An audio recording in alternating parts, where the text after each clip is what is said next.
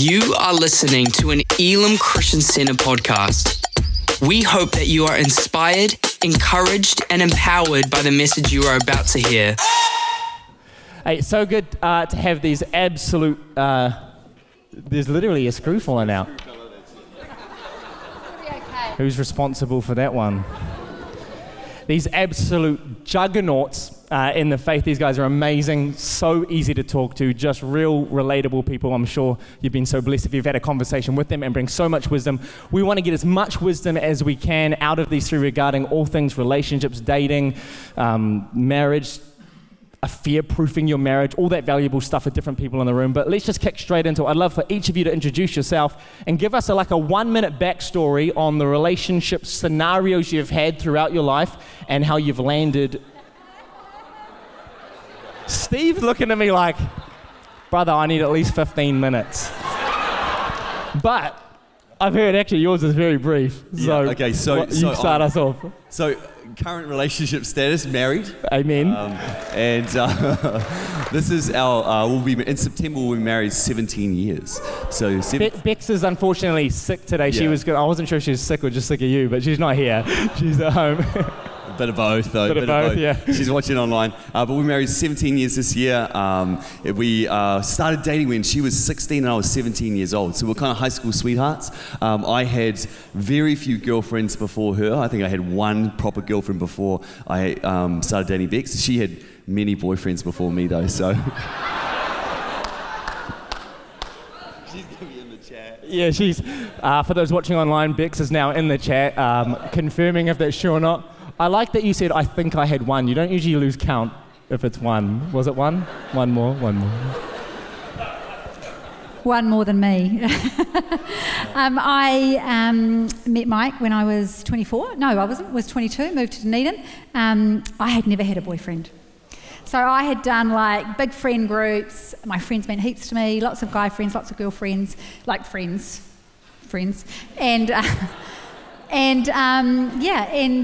So moved from Christchurch to Dunedin and met Mike down there, and we were friends for a while, and then we started dating, and then before we knew it, we were married, and we've been married 27 years. So there we go. That was awesome. That was awesome. Okay. Yeah, so for me, I didn't get saved till I was 22, had lots of girlfriends along the way.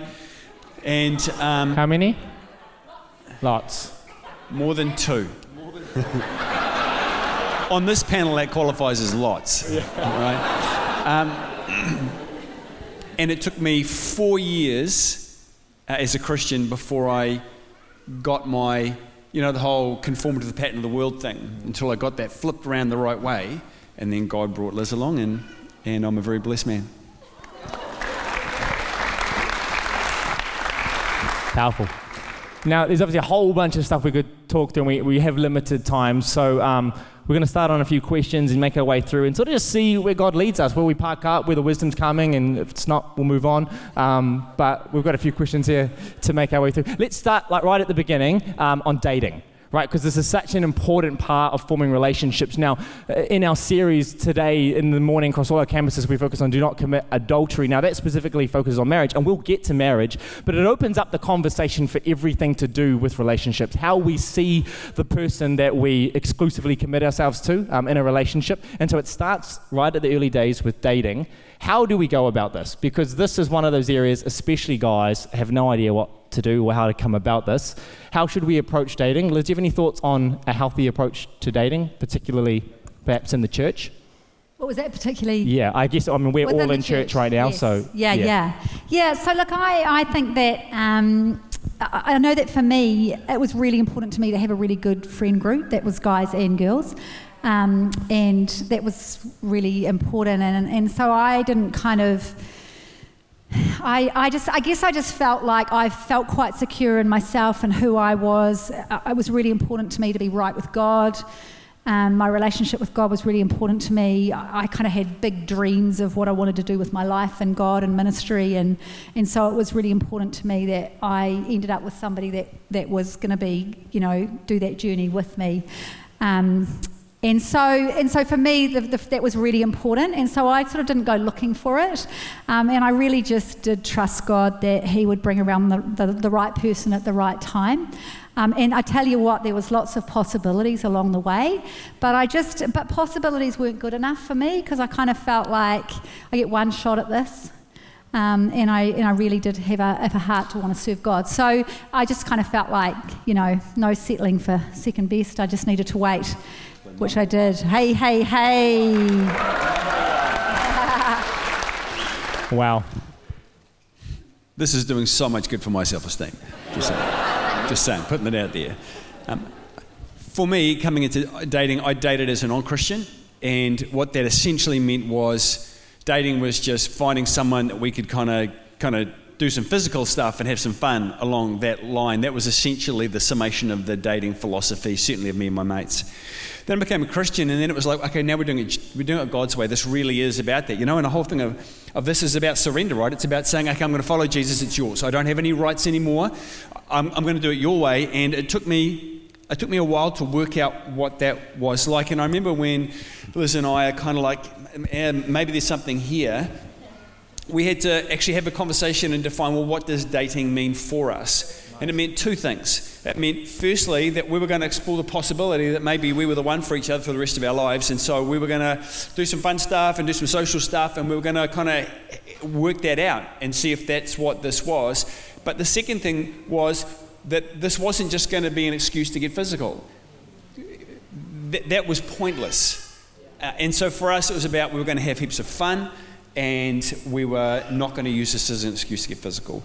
And of course, the reality is that I really wanted to get physical, right? Like, flipping every 20-year-old male. So it wasn't that I was suddenly holy and didn't want that, but it was just, I couldn't muck around with this anymore. I tried my way for so many years, and I just came to the point of going, I suck at this. I'm seeing this wrong. So if we're going to do this, let's have some. My very first date with Liz, I took her down to the Port Chalmers wood chip pile, and we just ran up and down the wood chip pile and jumped off and did flips and did kind of, like, this wasn't roses and candlelight. This was, let's go and do something mildly illegal and have a whole lot of fun. So they didn't really put the signs up saying you weren't allowed to do that till later. So it worked. You're married. Tell you what, dating advice. The first date I ever took Bex on, we went to KFC. It got popcorn chicken. I know. It was popcorn chicken had just come out, and I was like, I really want to try that. Yeah. So I was like, hey, we're going to go on a date. We're going to go get KFC. It was amazing. It all worked out stupendously. I think when it comes to dating, there is a really weird stigma about it in the church. And I think that's one thing we have to address straight up and talk about, is that for young people dating in the church, it's like there is a microscope on you, and there is everyone watching, and there's this pressure to get it right, and there's this pressure to not get it wrong, and there's this pressure to find the one, and if they're not the one, what does that mean? And if I do date this person, does that mean they're the one? And all this kind of stuff. So here's some simple advice on how to approach dating. Chill out. Relax. You're just getting to know each other. That's okay. It's okay to get to know somebody. Having coffee doesn't mean walking down the aisle. Straight up. Friends of people who may be looking to start dating, chill out. Leave them alone. Get out of their business.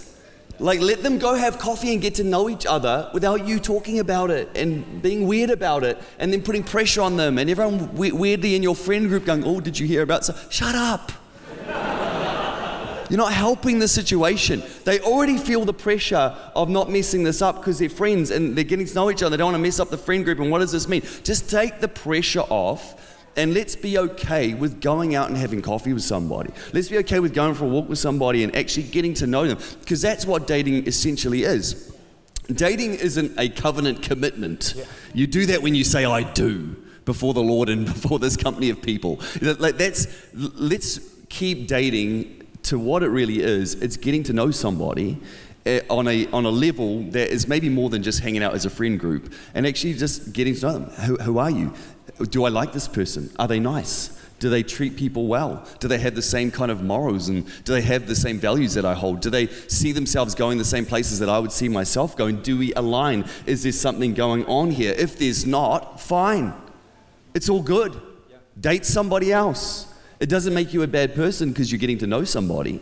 Like, let's take all the weirdness off it, and let's take the weirdness off ourselves, and let's take the pressure off it all, and let's not put a whole lot of weirdness around our friend groups when people do start dating and all that kind of stuff, because I think that's what makes it really hard. And I think if you're ever going to find the one you want to marry, you have to talk to someone. And what I see right now is a bunch of dudes who are clueless. They don't talk to nobody because they're scared of getting it wrong. And they're scared of messing it up. And they're scared of what other people are going to say and what other people are going to think. So can we make a promise to each other that we're not going to be those people, and we're just going to let people get to know each other in a very authentic and normal way, and if it doesn't work out, that's fine. It doesn't mean anything. It just means they weren't really that compatible for you right now, and then you can go and talk to somebody else. It's all good. That's what I think. Can we thank Steve? That's brilliant. That is actually, if we left today single people with that, thank you for saying that. That's great. Totally agree. And I think, at the heart of this, it's this thing that Jesus said, right? Do unto other people what you want them to do unto you. If you want everyone else to be super freaking weird when you go and having a coffee with someone, then go and be super weird with them. But you don't, right? When you're having a coffee with someone, you just want people to walk on by and let it be, just what Steve's saying. So start treating people through that lens. Ask the question, man, if I'm having a coffee with someone, how do I want people to treat me, and start doing that for each other. Yeah. It's just so good to give it room to breathe. Look, as a person in the church, look, I know there's many people here that are just like me. You love to have a banter, like a little joke, like elbow, like pointing at someone. The moment I discover that there may actually be interest, I back right off. The last thing I want to do is be responsible for making that person feel like every eye is on them. There's pressure to make it happen, and then it doesn't happen. That could have been beautiful. That could have been God ordained, and I got in the way. So I just love that challenge that we would commit ourselves as a people just to give people breathing space and get out of it and mind your own business. Quick story.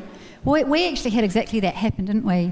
We started hanging out, and we were in a friend group, and then we started spending time by ourselves, and then so people started talking, and it got really uncomfortable, and Mike freaked out, and so he backed right away, right? Remember? And do you remember that? So he backed right away. And I got really annoyed because he was a really great friend. He was one of my best friends. I just moved to the city, and I really valued his friendship. So I was gutted because it was like I'm losing, not only like potentially is he like a bit of a right, but actually I'm losing a really good friend here, and I was actually really annoyed. So I told you so. Hey, we had to have a little sit down. So we had a little sit down conversation about it, at which point he realised that maybe we should be having conversation about other stuff, like maybe it is a little bit more. Would that be a fair summation? So I think if you've had that happen with somebody and so you've backed right away, I want to encourage you to go round 2 and organise that coffee and give it another go. I have to say I'm eternally grateful that Liz had the courage to walk through the weirdness and go, jeepers, what are we doing? Like, what's going on here? Why are you backing away? And because she kind of already knew that I was really into her, but it was just strange weirdness going on with other friends and the whole thing, and it was just easier for me to back away, and maybe I was afraid. But I'm eternally grateful that she made the gutsy call and had the gutsy conversation, which could have gone bad.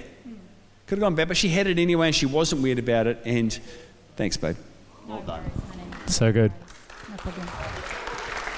Hey, now it's been a few years since any of you have asked someone out on a date, but what are some thoughts and guidelines? Like, okay, you're interested, you've had a few conversations, I swear there's a twinkle in their eye. How do you go about actually asking them out on a date? Like, what's appropriate? How do you position yourself around them in not a weird way? How do you go from I'm interested, I think there might be something, to actually getting yourself in a cafe with a cup of coffee? Okay. There's a... Have you guys seen We Bought a Zoo? Is that what it's called? We Bought a Zoo? And there's that cool bit where it's like, you just need 15 seconds of insane courage. And I think like sometimes that's so true, right? It's just... hey, I'm interested in this person. You're never going to know unless you put yourself out there. And putting yourself out there does make room for you to get hurt. And that's okay. And because you grow and you learn and you get resilient, and that's all right. So there is that point where you just have to say, I think this person's all right, I like them, and I don't know, we seem to be connecting a little bit. Or you can just go in like completely blind. You'd be like, I like her, so I'm just going to make the big, bold approach and then catch them off guard and then see how that goes for you, fella. But like maybe it's a different generation to when we were dating and stuff. You know, we used to pass notes to friends and they go, can you just pass it to her? Because tick box, yes, no. Just, yeah, tick box, yes, no. I don't need a maybe in my life. I need a yes or a no. I'm black or white. But maybe, I don't know, just message them or something and you have to put yourself out there. I'm getting the don't message me, okay? Don't message. Go and have a conversation like a big person. But I think you've got to be willing to actually put yourself out there and say, hey, look, do you want to grab a coffee? You don't have to put everything on the table first day, but just say, do you want to grab a coffee? Do you want to catch a movie? Do you want to do something? I think that's really at the end of the day, 15 seconds of courage. And I think if we take your first challenge to just chill out, it doesn't have to be so daunting. And if you're on the receiving end of an ask, acknowledge and honor the bravery it took to ask, and to be gracious in your response. If it's no, you should say no. Don't lead them on. Don't lie about that. Don't go, I'll just go on one then and lead them astray. But you can be no, but you can be gracious in that as well. Frosty, what's your experience?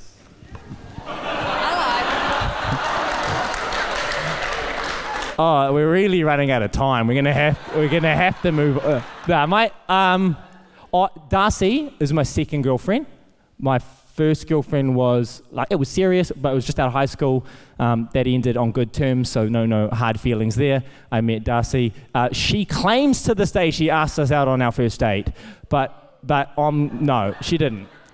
She said to me, oh, Frosty, I know you love tea, and I got given this free voucher to a high tea, and because I know you love tea, do you want to go on this high tea with me? I thought, okay, she's got to use the voucher. She knows I like tea, makes sense. She played it down as hard as she could, and I was like, but at this point, to be honest, I was like, I've had my eye on Darcy, so look, I'll go along and just see. Like, I don't know if I like her. I'll just go and see if I like her. And there was that pressure because I was like on staff at the church and the whole thing. I'm like, oh my gosh, everyone's going to see. But I decided stuff them. Honestly, I was like, I'll be single forever unless I get amongst it. So I got amongst it, and I was like, I don't even know if I would say I like this girl, but I think I might. I think I could. I think there's an option here. So I'm just going to go on the high tea. And worst case scenario, I had some mean tea and some nice little nibbles. And so went on the high tea, and it went really well. And we just kept hanging out. I don't know how it became more official, but yeah, it just started that way. So pretty low key, but that wasn't our first date.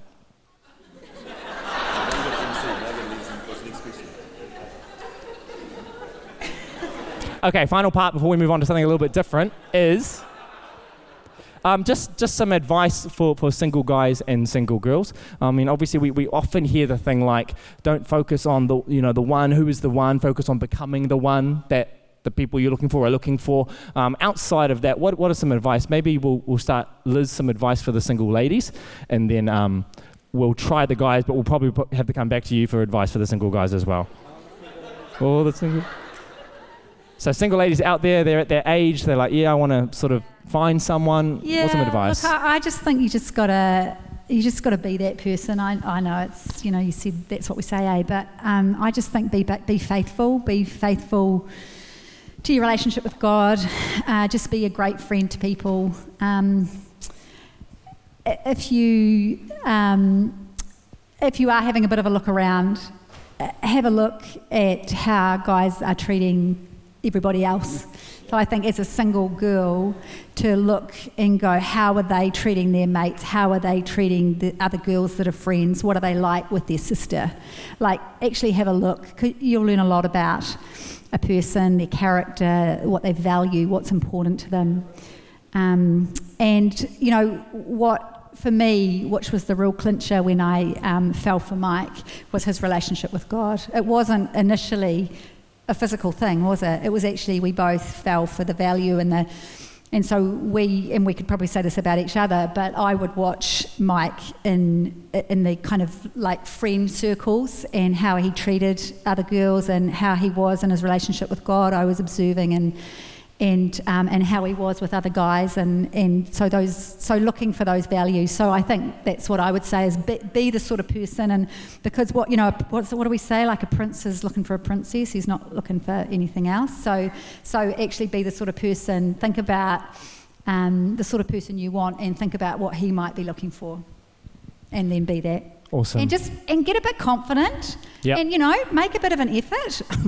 like. It's like first impressions. Like, we shouldn't worry about first impressions. Well, first impressions do count. They do. So, there we go. Nice. And ladies, it's okay for you to ask, because guys are often scared and terrified. I think the guy should man up, get it done. Ask them out on a date, but it's not off the cards. Like, if you're interested, and just ask them on a date. Like, it's okay. You can do that. 2022. The one thing I'll just quickly add to that I think Darcy has explained brilliantly when she's often spoken about relationships is she said, like, the best way to do it is just run your race for Jesus. You see someone you're interested, just keep running your race for God. Look beside you, they're still there. That's awesome. Nice to see you. I'm going to keep running my race for God. And when you feel like you're ready, you're matured enough, the season is right, if you look beside you and they're still running their race for God, then they might be compatible. If you're trying to drag them into church, drag them along, trying to convince them to be Christians, to love God, that's a really hard road, and you might need to continue doing that. So just first and foremost, go after God and see who's running that race alongside you. That is such a great point, because the thing that first caught my eye with Liz was that she wasn't trying to impress me. She wasn't flirting, she wasn't doing those things. She was passionate about missions, she was passionate about God, she'd opened a travel agency, she was doing a bunch of stuff, and she was not all that interested in impressing me.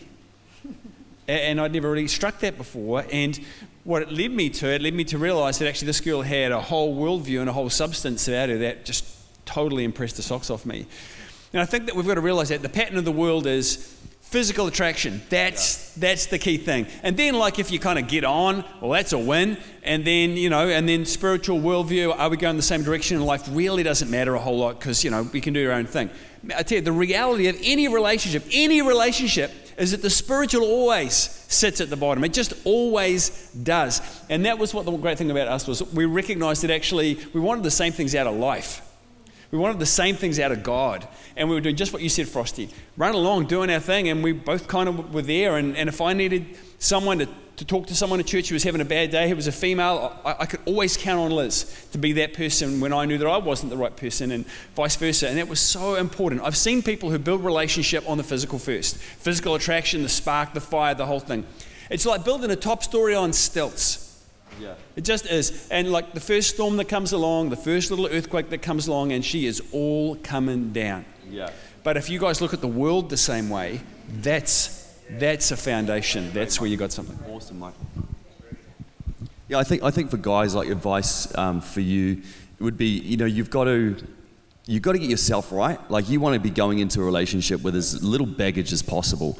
But keeping in mind that you're always a work in progress. Yeah, okay. So don't be like, when I'm going to work on me, and then when I'm good, then you're never going to be that good. Like, you're always going to be a bit messed up and broken. That's the journey of the human existence, and that journey with Jesus is that constant, you're working out your salvation daily.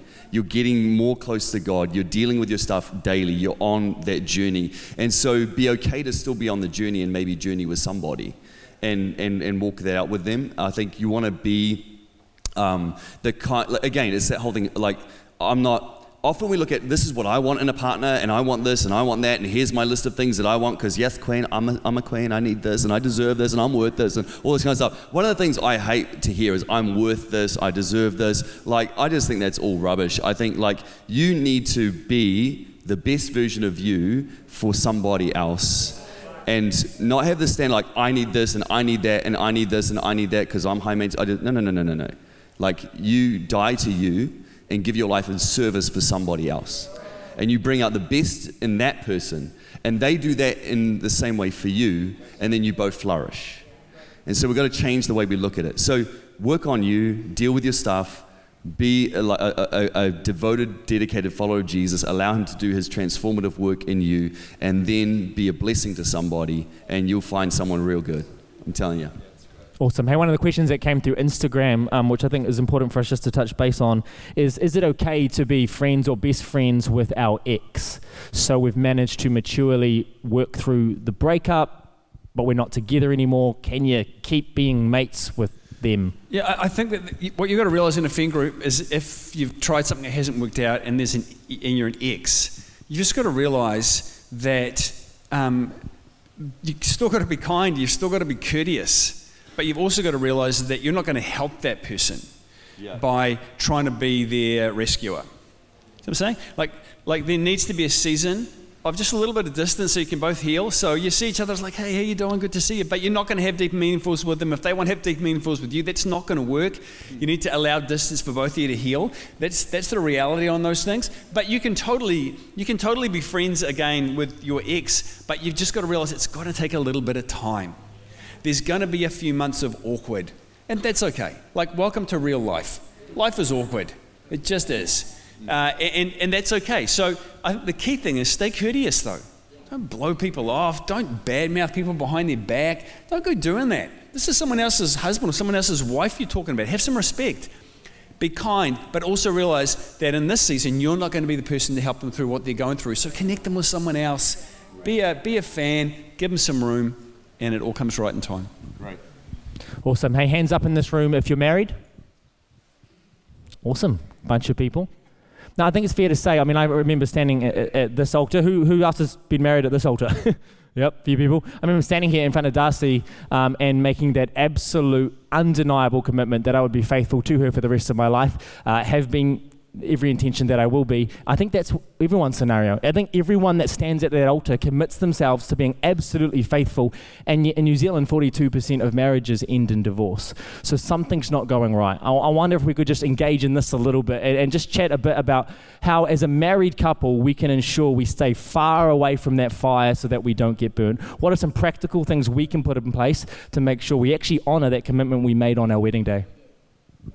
One of the things for us is we talk about having total transparency. So I was telling a story this morning about many years ago. I was on a trip to California for my job, and I was on the flight, and I'm a bit extroverted, so I just talk to everybody that will listen to me and chatting away and super kind of, excited about life. And so as I was the plane was coming into land, I didn't realise, but the air steward was kind of hitting on me a bit and suggesting that we could go and get a drink and catch up later on, which I was totally shocked about and embarrassed and hadn't seen that coming.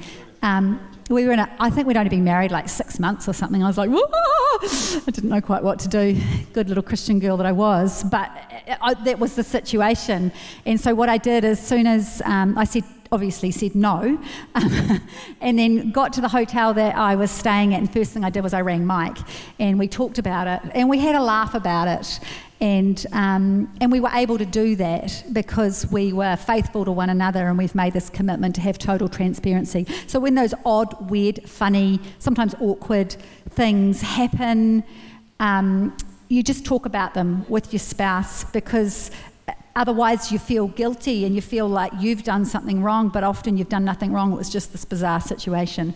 So we did that, and we were able to have a laugh about it. So I think just having that transparency, keeping everything in the light, not having anything in the dark, not having secrets, that they just don't work. They get power, and we know that the enemy will use that.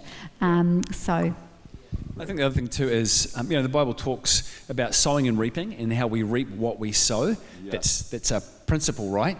And when you think about it, why is your courtship so good? Because you're just sowing into each other all the time. It's just, man, I'm just loving on you and just want to be with you and telling you how beautiful you are, and flowers and all that kind of stuff. Like, that's all sowing, right? And so there's a reaping, there's a response to that, which is awesome.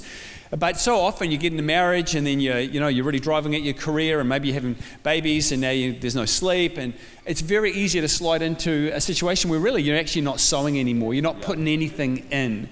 And the problem is, in my opinion, is that many couples get 4, 5, 6, 7 years down track, and they had a funk in what's going on. They're just reaping what they've sown. The problem is they've just sown nothing. They've just sown nothing. Now it feels empty. Now we don't feel like we're in love anymore, all that kind of thing. We were so blessed when we had our pre-marriage counselling. A really conservative Christian couple, pastors in our church in Dunedin, gave us great counsel, and they absolutely adored each other. I mean, it was almost embarrassing. Like, it was just glorious. And but they said to us in our pre-marriage counselling, they said, when you guys get to the time in your marriage when you're looking across the room at each other and you're going, and you're thinking to yourself, I hate this person. And we're like, oh, wow, we thought they had a good marriage, but this is like tragic. But they're like, no, you've got to realize there's a reality there. It doesn't mean you don't love each other, but right now, I really do not like you. And they said, when you get to that point, just realize it doesn't mean anything. It doesn't mean it's over. It doesn't mean you've fallen out of love. It just means that you're reaping what you've sown, and you've sown nothing. So now is the time to dig deep and start pouring it back in again. And if you do, you reap what you sow. Right. It all comes back. You can have those feelings for your whole life. I believe in it, and that's what we're practicing, and that's what we're finding. So those principles are actually really important. Yeah. How's the sowing going? Married couples, what are you actually investing into each other? It's really interesting. Jesus was asked to weigh in on a debate on marriage, and actually not about marriage, it was about divorce. Right. And it's one of the only times we see Jesus really engage in this whole area. And he's being quizzed by the Pharisees, and there's two different groups of them. They had two different schools of thought, and it was all around divorce. So one school of thought was that you could divorce your wife for any reason. So for anything that displeases you, you could write a letter of divorce and just divorce them. So she burnt the toast, divorced. You could do whatever you want. And then there was another school of thought that was you could only divorce because of adultery. And so there's a debate going on, and Jesus is asked to weigh in right in the middle of that. And they say, what do you say? Like, what do you say about this? And he says, in the beginning, it's almost like you've got it all wrong. He said, like, a man shall leave his father and mother and shall be joined to his wife. He goes right back to the original design of marriage. Goes right back to Genesis. And he says, for this reason, a man shall leave his father and mother, and the two shall become one. And so really what he's saying to them is this: you think marriage is about two individuals fighting for what they want, trying to make a compromise, and I'm not getting what I want, so I'm out. He said, you've got it all wrong. It's not two individuals, it's two becoming one. It's two individuals dying to themselves and giving their lives in service for the other person. And I'm going to give my life. You see, a marriage is, a wedding is on one day, and a marriage starts the very next day.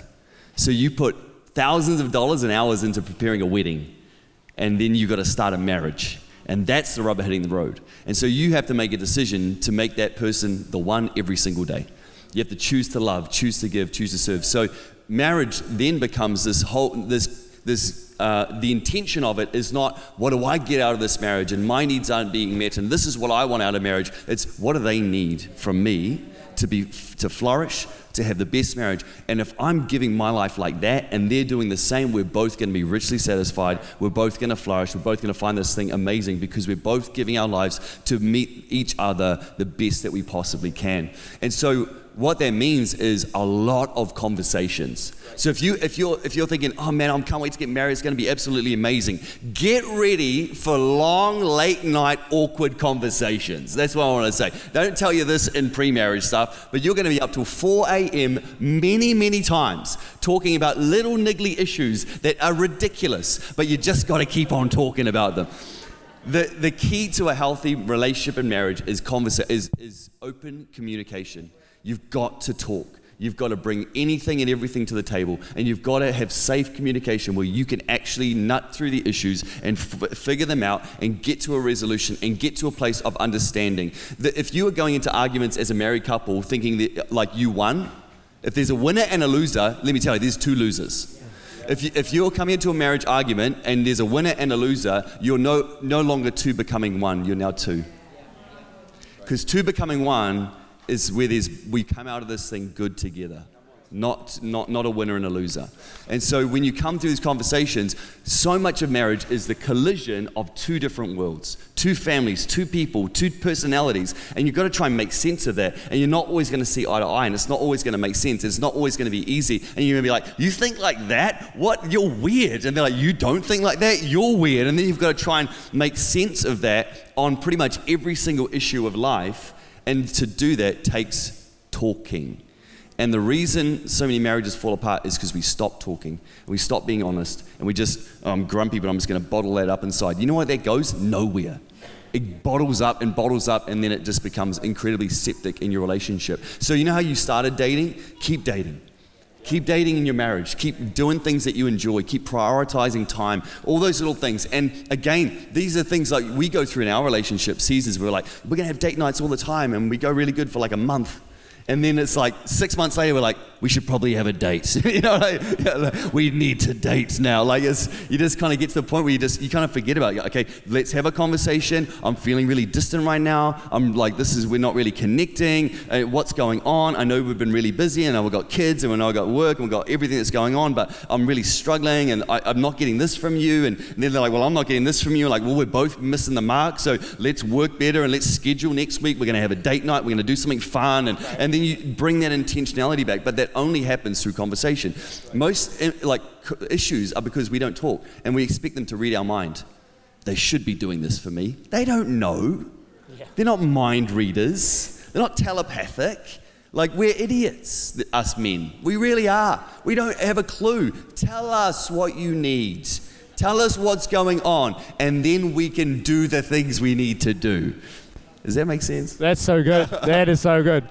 That's awesome. So a really practical thing you can do if you're a married couple is you can sit down tonight when you get home from church with a hot Milo, and you can say to the other person, what's the 1%? What's the one thing that if I did it, it would make a real difference for you? And so then they will say, I really want you to pick up your clothes off the bedroom floor, or I really want you to make me a coffee in the morning, or I really want you to share your day with me, whatever they're going to say. And so then the other person, what's the one thing that's going to make the 1% difference? Because we can't change everything all at once, right? And so what's the one thing that you can do for me? And then make a concerted effort. Get it in your phone, get it on the wall, get it on your fridge, get it on your screensaver. Every day you've got to do that thing. And you'll notice that 1% increase will be significant because the other person will feel really cared for. That's so good. And I love what you're identifying here, Steve, that it's so important we approach it, that the problem is the problem. I'm not the problem. My spouse is not the problem is the problem. Let's put it on the table, let's look at it, and let's tackle it together. As long as one of us is the problem, it's always going to be an us, a them, a winner, a loser. Yeah, and I think the danger is we don't make the effort to understand. And instead we go, oh, you're just being stupid and sensitive, and that's not an issue, you need to get over it. Well, that didn't help anybody. And that just put a whole lot more baggage in the mix, and that also put a big divide now between you two. You have to be able to talk in a safe way. And that means that and normally it's me coming to Bex because I'm a lot more sensitive. So I'm like, when you said that, I was really hurt by that. And she's like, said what? No recollection of it whatsoever. Like that. What I said that, like, wasn't what you said, it was how you said it. And then it's like, and so, like, in so many relationships, like, well, you're just being stupid and sensitive, get over it. It's not a big deal. Well, it's not a big deal to you, but it's a big deal to me. Yeah. And so we have to respect each other, that sometimes things that we don't notice are big deals. Or something that doesn't affect me actually does affect you. And so, again, I die to me. I'm not an individual, I'm two becoming one. So I die to me and I go, okay, let me understand. And although and at the end of it, I may not even agree. I may not even think that it's right, or I may think you're still being sensitive and stupid. But what I do is I die to that and I go, you know what? I'm going to try really hard in the future not to do that. And the fact that it did hurt you is not my intention. I'm really sorry about that. And I'm going to do better. And by the end of it, normally I'm going, I know, I'm just being too sensitive and I need to work on that. I need to stop being so emotional. I'm really sorry. And then we hug, and then we're closer. We're not further apart. It's really powerful. Amazing. Hey, look, we're pretty much out of time, but what I want to do just in our last moments is just because we have this morning in our campus has been talking about not committing adultery and the importance of being faithful to our spouse that we've committed to. Have either of you had conversations, obviously you two and you and Bex, had conversations with some really practical things that you have in place, some boundaries that you live by that are just small practical things you do to help you stay away from the fire? An obvious one, is things like not traveling in a car alone with someone of the opposite sex, of a relatively similar age. You're just asking for trouble there and things like that. Are there any things that you guys have in place? Yeah, quite a few things. And because I'm the man in the relationship, I'm much more visually assimilated than Liz is, because she's a female, obviously. So for me, I didn't have to say obviously, did I? So for me, it's things like understanding, what Jesus said about, you've heard it said, do not commit adultery, but I say to you that if you think about someone else lustfully, you've already committed adultery in your heart. This is the issue with pornography, right? Because what Jesus is saying, firstly, is that actually it's adultery straight off the bat, but secondly, he's giving us the process. It's a look. If you look at a person lustfully, and then it's the thought lustfully, and then it's the action. That's really helpful. It's a look, it's a thought, and then it's action. Yep. And it's really important, because if we're going to deal with the threat of adultery in our lives and unfaithfulness, you've got to kill it at the look. Right. Great. Right? So, but see, James 1 is also really helpful, because he says that, temptation happens to all of us. In fact, Hebrews says that Jesus was tempted in every way as we are, yet he was without sin. That's important, because it tells us temptation is not sin. See, the look is not sin. There's just people walking around all the time. You can't not notice people, but it's what happens between the look and the thought. And if that thought goes somewhere, you've got like about a second. Yeah. To deal with that, move your focus, move your eyes, move on, and there's no harm, no foul. There's nothing that happens. But if you allow that thought to take root, and James really unpacks this, that's where sin happens, and that's the problem with adultery. With porn, because porn teaches you the habit of going straight from the look to adultery like that. Just bam. Right. It's just the look and then the thought, because it's the lustful thing. That's why you've got to eradicate porn. If you've got porn in your life, you've got to find the answers. You've got to get with someone. You've got to get the help, because it's just always destructive. But to get back to the primary Christian boundaries, I have a whole bunch of boundaries. I never share any current issues with any female. And if I want to, well, that's on me, because God gave me a female to share that with. And if there's something wrong with us, usually because of me, that means that I don't feel I can share that with her. Well, then I got to sort that out until I can share that with her. So I never share that. In fact, we once had a mate come to me, and he's like, "Bro, I just need to talk to you because my wife thinks that you don't like her." And I'm like, "Oh wow, no, I really like her. Why's that?" He says, "Well, you never share anything with her." And it's like, I'm not going to change that. Sorry, I've got a girl that I share my heart with, and I'm not going to share my heart with your wife. So I really like her, but that's not going to change.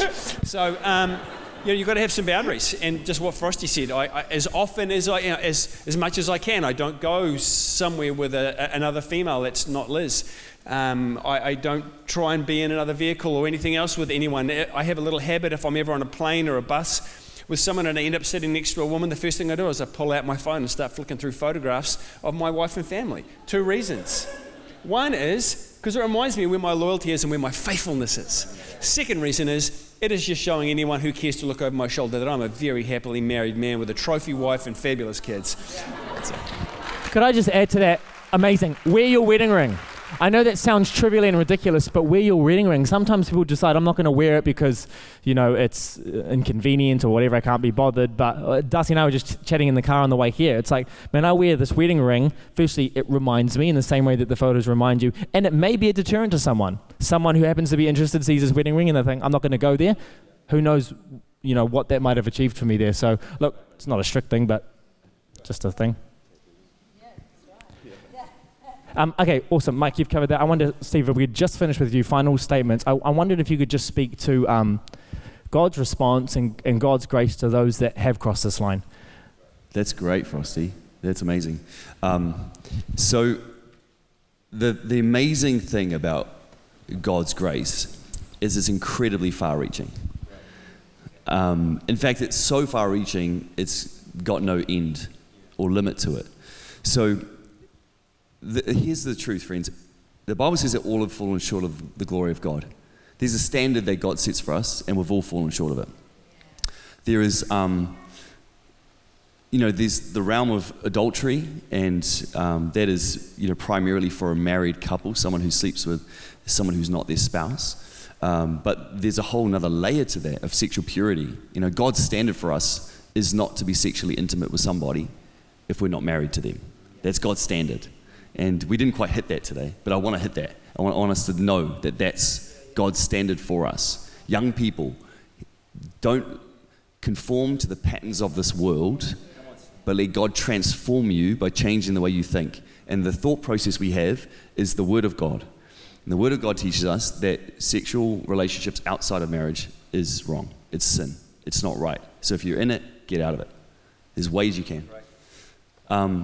But the grace of God is so amazing that when we stumble, and I've stumbled a million times, and I'll probably stumble a whole bunch more, but the grace of God gives us that ability to get up again and start afresh. It's not a license to sin, but the grace of God leads us towards repentance. It leads us towards loving God. It leads us to want to live a life of purity. When you receive the amazing grace of God and He redeems you from your yesterday, you no longer want to live in yesterday. You want to live in a brighter and better tomorrow. So if you've messed up in this area, and listen, it would be a very, very safe bet to say that 99.9% of people in this room have maybe made a mistake somewhere in this area along the way, then all we need to do is repent of our sin, turn from it, turn to God, ask Him to forgive us of our sin. The Bible says in 1 John 1 verse 9, if we confess our sins to Him, He's faithful and just to forgive us our sins and cleanse us from all unrighteousness. So whatever unrighteousness is there is forgiveness and cleansing for that. And then the book of James tells us that if we confess our sins one to another, that we will receive healing in that process. So potentially that there's an opportunity for you tonight to not just have forgiveness, but also healing from the stuff in your life. That God will forgive you of all of your wrongs, but you can also find a journey with somebody just to say, you know what, I need to tell you. And bringing what is in the dark into the light is a very powerful and very spiritual process. It is a tradition we've had for thousands of years as Christians, where we confess one to another and we can get free from a whole bunch of stuff. So the grace of God is there for you, friend. It's a free gift for you. You don't have to earn it.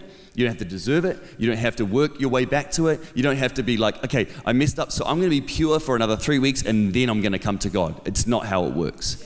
You're never. It's not about your goodness or your ability. It's all about what Jesus did for you and I on the cross, and His goodness and His ability and His finished work. So receive that free gift of grace. Start again, and then, like Jesus said to the woman that He caught in adultery, go now and sin no more. Go now and sin no more. From this day forward, go now and sin no more. Yeah, I'll pray. Can we pray? Let's all bow our heads for a moment. Father, we thank You so much for Your incredible gift of grace to us. And we thank You for the patterns that You have called us to live by, the ways, the laws, the standard that which You call us to live, and that it's good and that it's right, and it's, Lord, it leads us to this incredible path called life. And so, Father, I pray for all of us that You would help us to live the life You're calling us to live. Give us the strength, give us the grace, give us the courage to live this life Your way. Lord, help us not to conform to the patterns of this world. That it is easier to do that, but God, You are calling us to live at a higher level and a higher standard. And so, God, I pray You help us to do it. Help us to live the life You're calling us to live. Help us to build great marriages and families. Help us to love our spouses. Lord, help us to die to ourselves in that process that the two could become one. Father, I pray for those who are in dating relationships. Help us to do them with integrity and the right way, Your way, pursuing You in it all. And God, I pray that in all our relationships we'd honor You, Lord, above everything else. And I pray that for any who've messed up now, right now in Jesus' name, we just confess our sin to You, confess our need for You. And I thank You for Your gift of grace. Thank You for washing clean every sin, every spot, every blemish from our yesterday. And that You give us a hope for our tomorrow. Lord, help that grace that You give to us lead us towards a life of righteousness and holiness and a life in You. And Lord, I just want to pray for another group of people. Just right now, with every eyes closed and head bowed, if you're here in the room today, maybe you don't know Jesus. Maybe you've never made a decision to follow Him, or maybe your life is not right with God today, but you want to get right with God. I would love to lead you in a very simple prayer. The truth is, friends, God loves you, God made you, God has a great plan for your life. We all mess up, we all fall short of His standard, and there's a payment for our sin, and the payment is death. God in His grace, He sent His own Son Jesus to a cross. When He died on that cross, He paid the debt that you and I were due for our sin. And then He conquered death and the grave, and He rose again to new life, and He extends to every single person here today, not judgment, not condemnation, but grace. forgiveness for all your wrongs, a brand new life that begins right here, right now. It's called being born again by the Spirit of God. God will make you a new person from the inside out. You get to walk into the plans that God has for your life.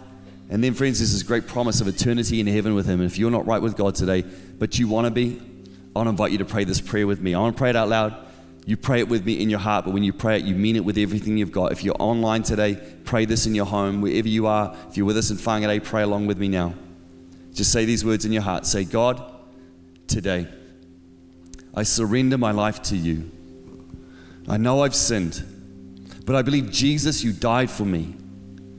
So right now, I turn from my old way and I turn to you. I ask you to come into my life. Forgive me of all my wrongs. Come and be the Lord of my life. I choose from this day to live for you in Jesus' name. Just with your eyes still closed and every head bowed, if you prayed that prayer tonight, I want to tell you I'm really proud of you, and I want to invite you to do something really brave for me. What I'm going to do is I'm going to count to 3. When I get to 3, if you prayed that prayer either for the very first time or you're getting your life right with God tonight, I want you to be really brave right where you are, and I want you to put your hand up nice and high when I get to 3. I'm not doing that to embarrass you or stand you up. All I'm going to do is I'll see you, I'll acknowledge you, and you can put your hand straight back down. I know there's people in this room that need to make this decision. Be bold, be brave. Take that little step of faith on the count of 3. 1, 2, 3. Hands up nice and high right now saying, Steve, that's me. That's me. Awesome. God bless you. God bless you. God bless you. Thank you so much. Anyone else saying, that's me. God bless you, my man. I see you. Thank you, sir. Fantastic. Anyone else saying, Steve, that's me. Right down the back. Right down the back. I got you. Awesome. Well, Father, we thank you so much for the work you're doing here. God, we thank you for those lost loved ones that have come home to you. And God, I pray you bless them. God, I pray that they would know the forgiveness of their sin and they would know the full life that comes from Jesus. Lord, I pray you bless them, fill them. May this be a day that is marked in the history books for them. Lord, that from this day forward, they were never the same. Lord, I thank you for them. We bless them right now. In Jesus' name, amen. Come on, church. Should we put our hands together for those people? Come on, let's celebrate. That's amazing. Thank you for listening to this Elim Christian Center podcast.